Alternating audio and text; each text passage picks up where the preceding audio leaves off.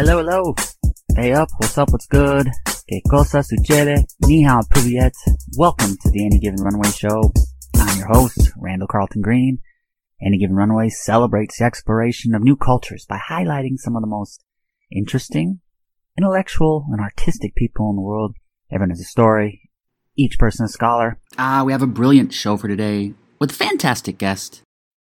Professional FEI dressage rider Adam Steffens joins the show. Dressage is a form of competitive horse riding and became an Olympic sport in 1912. Dressage is extremely elegant and requires many years of training to master the artistry. On today's episode, Adam chats about the physical challenges that come with competing, and he also reflects on the slings and arrows that he faced during the last year. And finally, Adam talks about how playing the piano, which is another passion of his, is beneficial to his riding career. Really enjoyed this conversation with Adam. He's incredibly intelligent, charismatic, and meticulous to detail, and I think that carries over in his love of dressage, his elegance as a pianist, and of his care of his animals, which include his poodles and a macaw. Thrilled for everyone to meet him. So let's go ahead and bring on dressage competitor Adam Steffens, and let's learn. When did you initially become interested in horses? Well, I guess when I was a little kid, my mom rode when she was growing up. So when me and my sister were really little, my mother had two just Western quarter horse kind of things. And we'd go to the barn with her and do trail riding and stuff. And I guess that's kind of what started it. And then she eventually sold those horses, and because we had 4 kids in the family, so it got busy, and we didn't have horses for probably till I started riding again when I was like 7 years old. And so I guess my mother is the reason why this whole craziness started. Awesome. So when did it turn from an interest that you had to dressage being something as a potential career?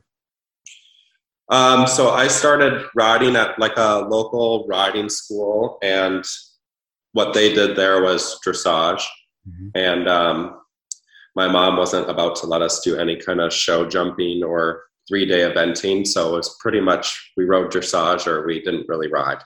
So that's kind of how that started. And then we moved to, when we decided we wanted to be more serious and stuff about showing and riding more, we moved to like probably what was the best dressage barn in the area I grew up in. And that's when I kind of realized what it could be. And the people who owned the barn had like a tack store, and they also ran horse shows. So we did all the horse show entries in the upstairs of the barn. And he had a little TV with a VHS player on the bottom of it. And he had 2 videos up there, one from the 2002 World Equestrian Games and also the 2000 Sydney Olympics. So I would sneak up there all the time and watch those videos. And sometimes I would take them home with me.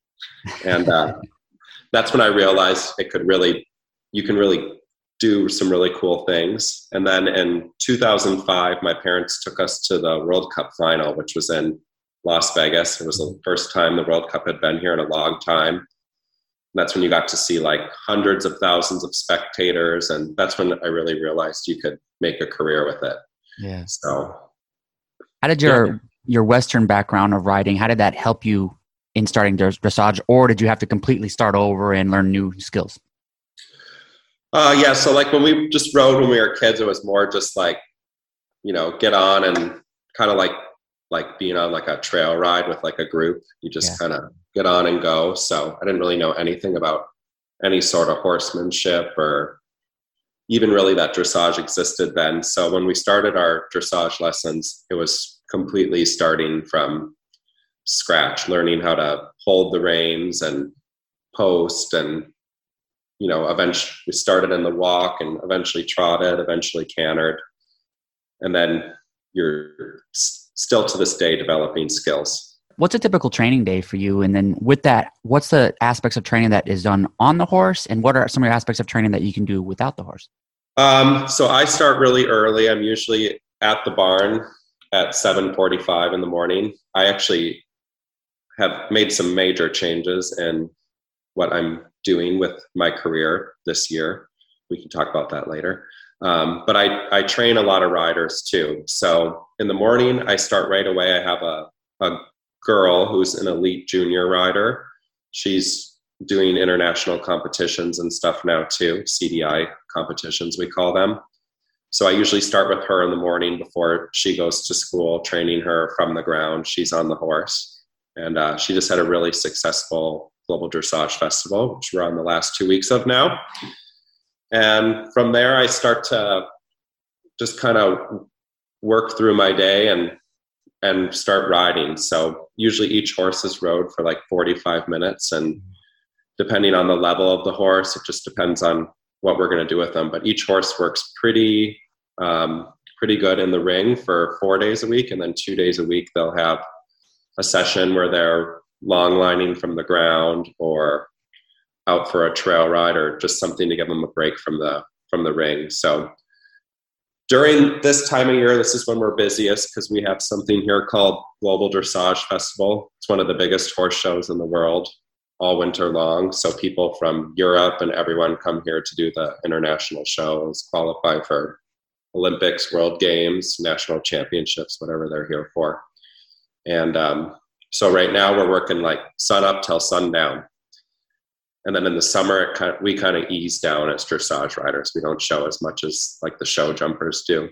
It's very busy days, very exhausting. So what about just in preparation of being an athlete? When it comes time to staying in shape and fitness, what's the training that you do for that? Because I think a lot of people will be surprised at just how physically demanding it is, especially for your core. Yeah, it's super physically demanding, and it's also really tough on your body because as dressage riders, we have to have really good positions. So we have to hold position in our body with, shoulder, hip, heel alignment. So basically like a straight line all day long. And that's really tough on your body. So I actually do a lot of bike riding myself. I don't want to do a lot of lifting weights. But pre-COVID, I was doing a lot of that, but I don't want to be buff. I want to be more lean, long, light muscle because that looks better in my opinion on a horse. So I do a lot of kind of cardio stuff. So a lot of bike riding. And then the riding itself is really physically demanding. So I think a really important thing is just taking care of your body. So I do a lot of chiropractic work.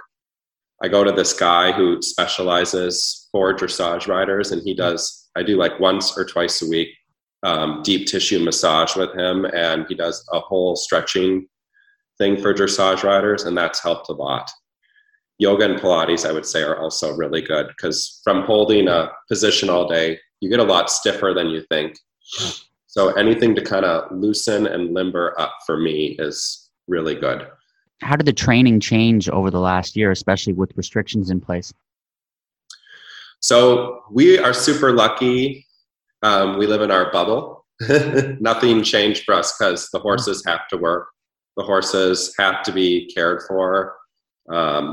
So maybe we're not out on the road showing as much in the summers. So we really stayed here and just in Florida and just kind of, normally we'd go up north for 3 months to escape the heat. But a lot of us just stayed here this year and just did the training at home and progressed our horses to the next level.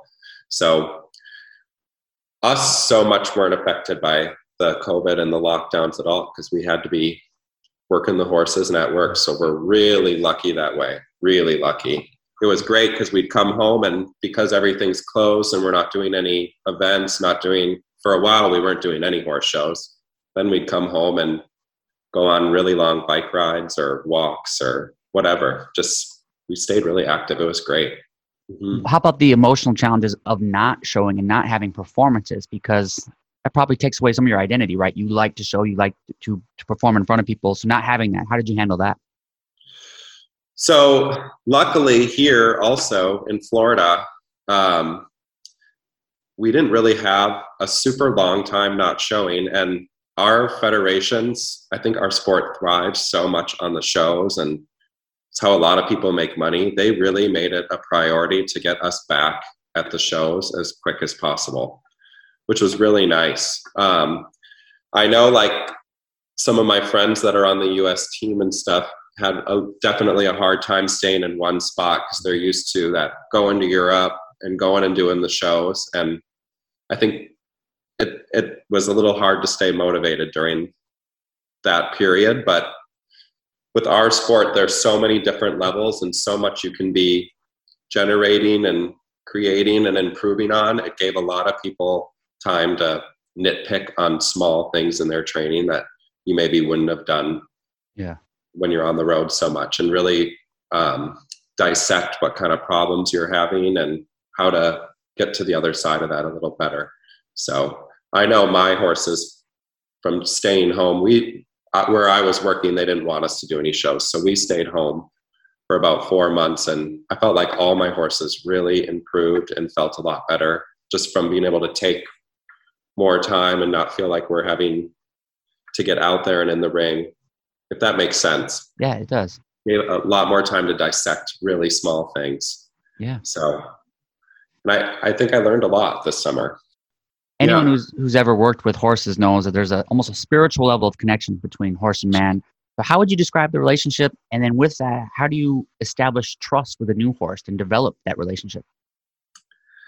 Yeah, so I'd say, a lot of horses, they're like a lot of people. Sometimes you're just not going to get along with them. For some people, I feel like my approach is I always try and make them really like me before we get really into the training. So I like to take a lot of time in the stable myself, getting to know them on the ground before.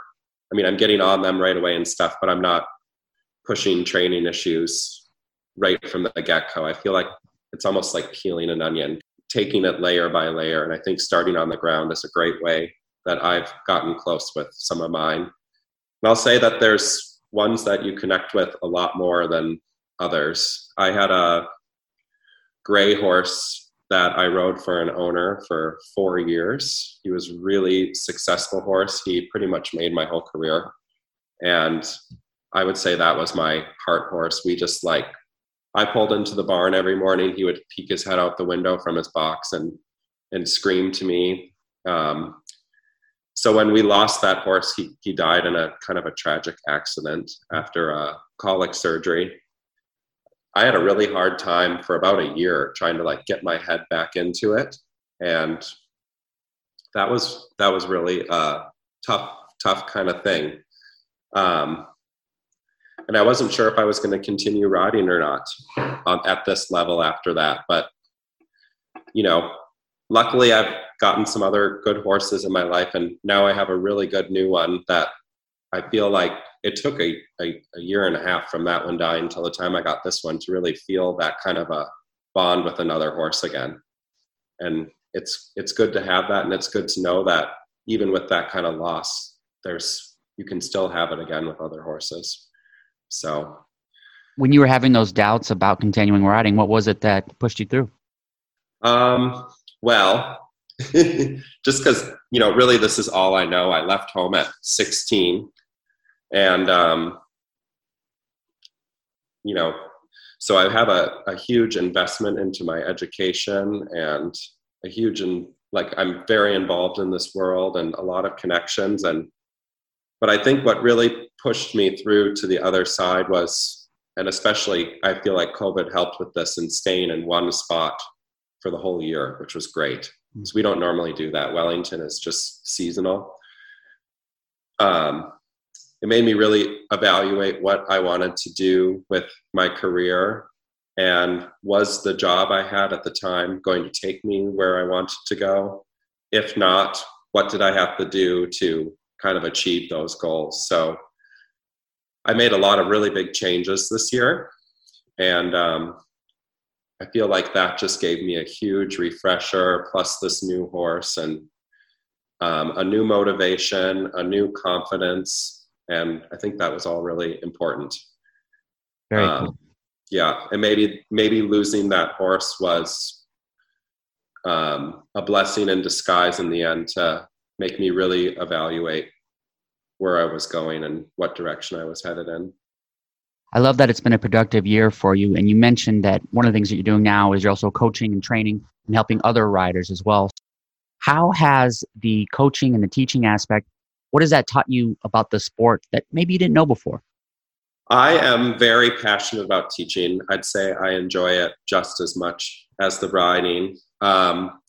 It's now that I'm teaching more, because my job before was I worked as a private rider for a family. So I didn't have any customers. I came every day, had my paycheck, rode the horses there, and it was a great opportunity. They paid for so much education for me. I rode really super horses. It was a phenomenal experience. But now that I'm teaching other riders and stuff, it really, and now I'm on the ground more, because before I was just on the horses with my person on the ground. And of course I have every ride video that I do every day, and I watch them myself. But now being on the ground with other riders, I can kind of see problems with other riders that are happening and what they're doing to cause the problem and what works to really fix it from the ground. And then I can kind of translate that to myself. So I can teach a lesson, and everything I was just nitpicking that rider about, I can then take to myself, if that makes sense. And nitpick that about myself. So it makes me a lot more aware of what I'm doing and what issues I'm causing and what I can be doing better. Piano, it's another major passion of yours. And you've mentioned in the past that in many ways it helps your writing. So can you elaborate more on that? Yeah, here's my piano behind me. Yeah, I saw it. It looks wonderful. So I don't play as seriously as I used to, because I left home at 16. And before that I was doing piano competitions and everything. When I got this house a few years ago, my dad sent me my piano, which was nice. So now I'm playing more again. But dressage is a lot about rhythm, relaxation, tempo, smooth transitions, all stuff that you need through music. So I remember doing piano recitals and piano competitions when I was younger, and I would get nervous, and then I'd start kind of rushing through the songs. Kind of same thing when I compete with the horses. I'll want to start rushing through what I'm doing. So kind of the same issues you have personality-wise kind of show in both. So this is it.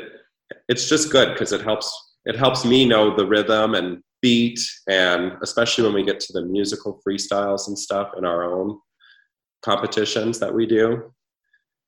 I think it coexists well together. The same posture you sit in on the piano, you need a good posture riding. So loose wrists riding, loose wrists for piano, so I think it all kind of goes together well. When you're competing, and if you do feel yourself speeding up because of maybe anxiety or something, what do you do to reset? Do you have a word that you say or a certain breathing technique? How do you reset your mind and your focus? So there is a sports psychologist called Laura King, and she works with a lot of the Olympic athletes. She's really big down here. And I used to have really bad show nerves. And I've worked through a lot of that a lot. And something really interesting is Laura King has this online thing you can buy. It's not necessarily for riders, but it is for people doing sporting events. And it's like a 30-minute meditation, hypnosis kind of thing. And what's interesting in there, she says, anytime you feel tension in your body or like your anxiety is getting high, if you see the color red, you'll relax. Well, at our competitions here, we have our white dressage rings, and then there's letters at there's a bunch of letters down the side of the arena. And that's our point. They'll give us, like, you ride from this letter to this letter, and you do this between those two letters. At every letter on the board, they have red tape on the boards now. So it's kind of at the show. So it's kind of interesting that she said that, and I actually noticed that right away the first time after I did the hypnosis. So if I feel myself getting a little ahead of myself in the ring, I just look at that red tape, and then I instantly relax. It's kind of interesting how you can train your brain to do that kind of thing. Yeah. So, and now I really don't deal with any kind of show nerves at this point, which is really nice. That's wonderful. Yeah. That's incredible a coincidence too. Yeah. Now, horses aren't the only animal that you're passionate about.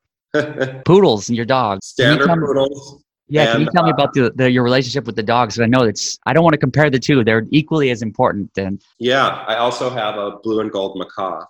you have a blue That and gold macaw. Wow. I Okay. do. And that has been a very huge learning experience in Really? working with animals and figuring out how they work, which is translated to horses also.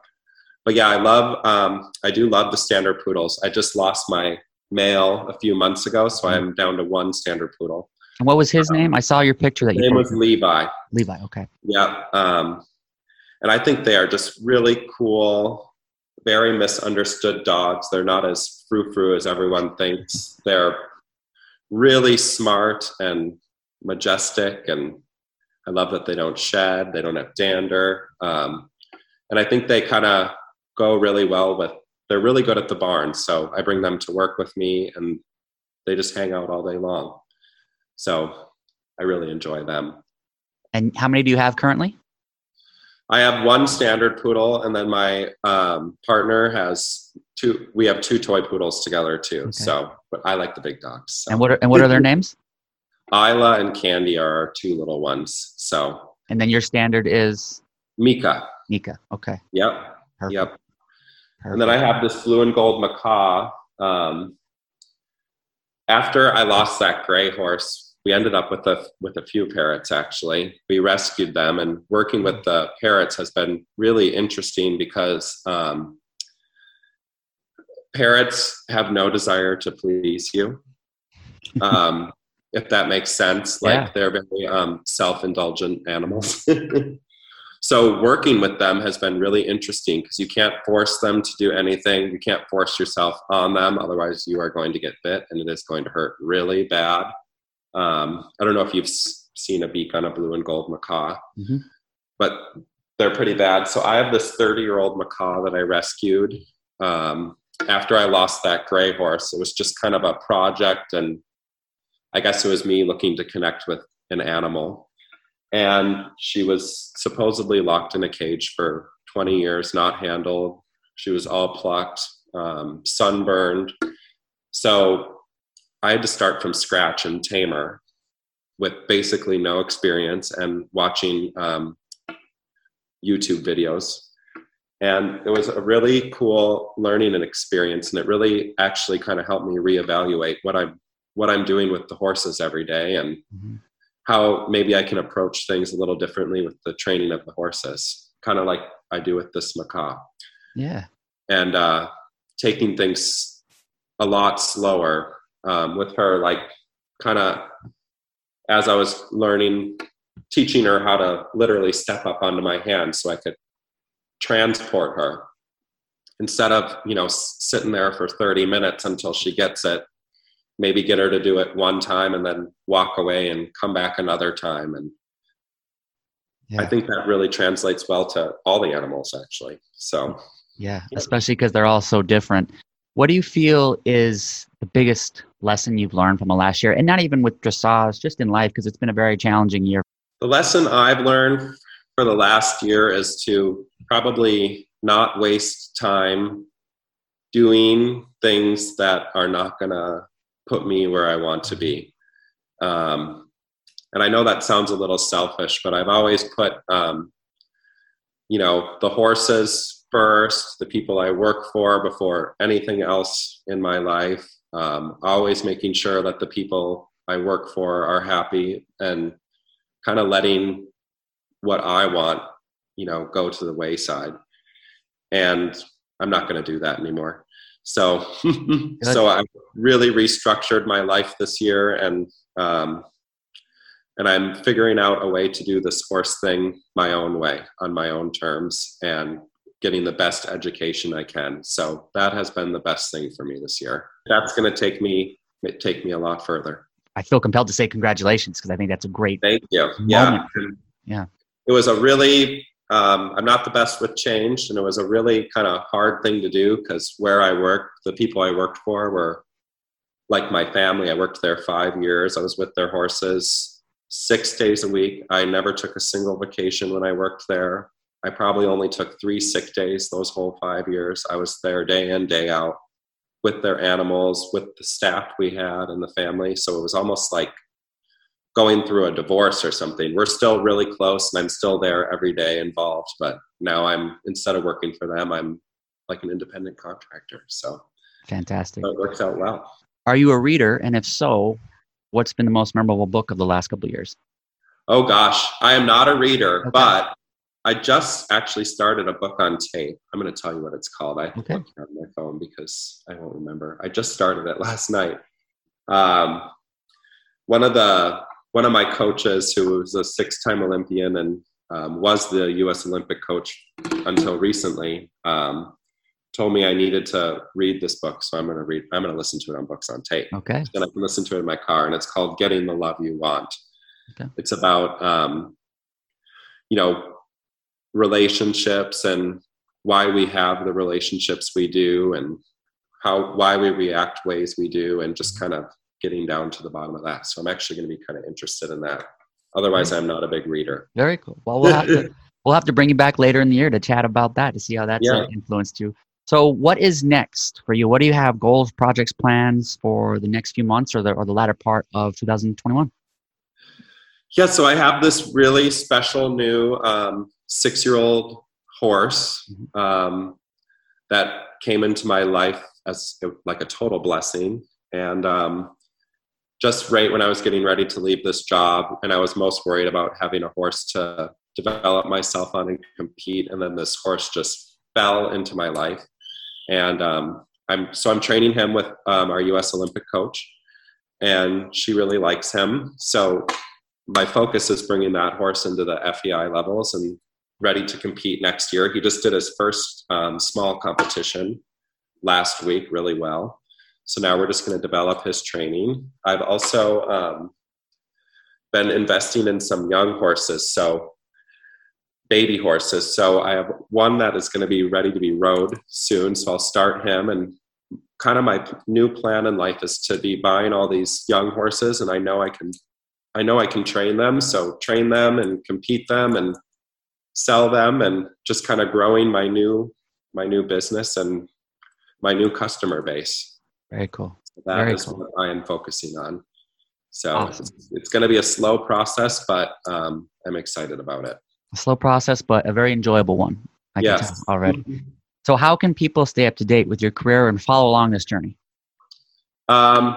Pretty much I only do Instagram, and that's Adam J. Steffens. And I post my show results, my student show results, and my stories. You can see lots of horses, birds, poodles, and also just in my daily life a little bit. And a macaw as well.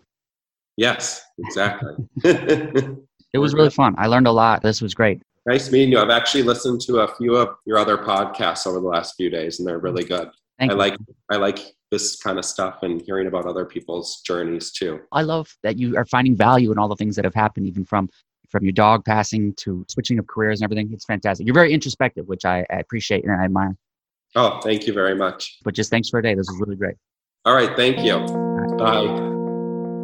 Thank you for listening. Much appreciation to Adam. Be sure to give him a follow on Instagram, Adam J. Steffens. My new book, Curiosity, is currently available on Amazon. Curiosity celebrates the knowledge that strangers have to offer. Everyone has unique expertise and endless wisdom awaits the perpetually curious. Featuring 200 episodes from the Any Given Runway show, Curiosity explores the diverse lives of athletes, adventurers, and performers. From daring voyages across the Atlantic to unforgettable performances in the West End, Curiosity celebrates the sophisticated thing we call life. Everyone has a story, each person a scholar. Thank you for listening. Fill up that passport. I'll see you on the road. Aviento. Randall has become New York's favorite son.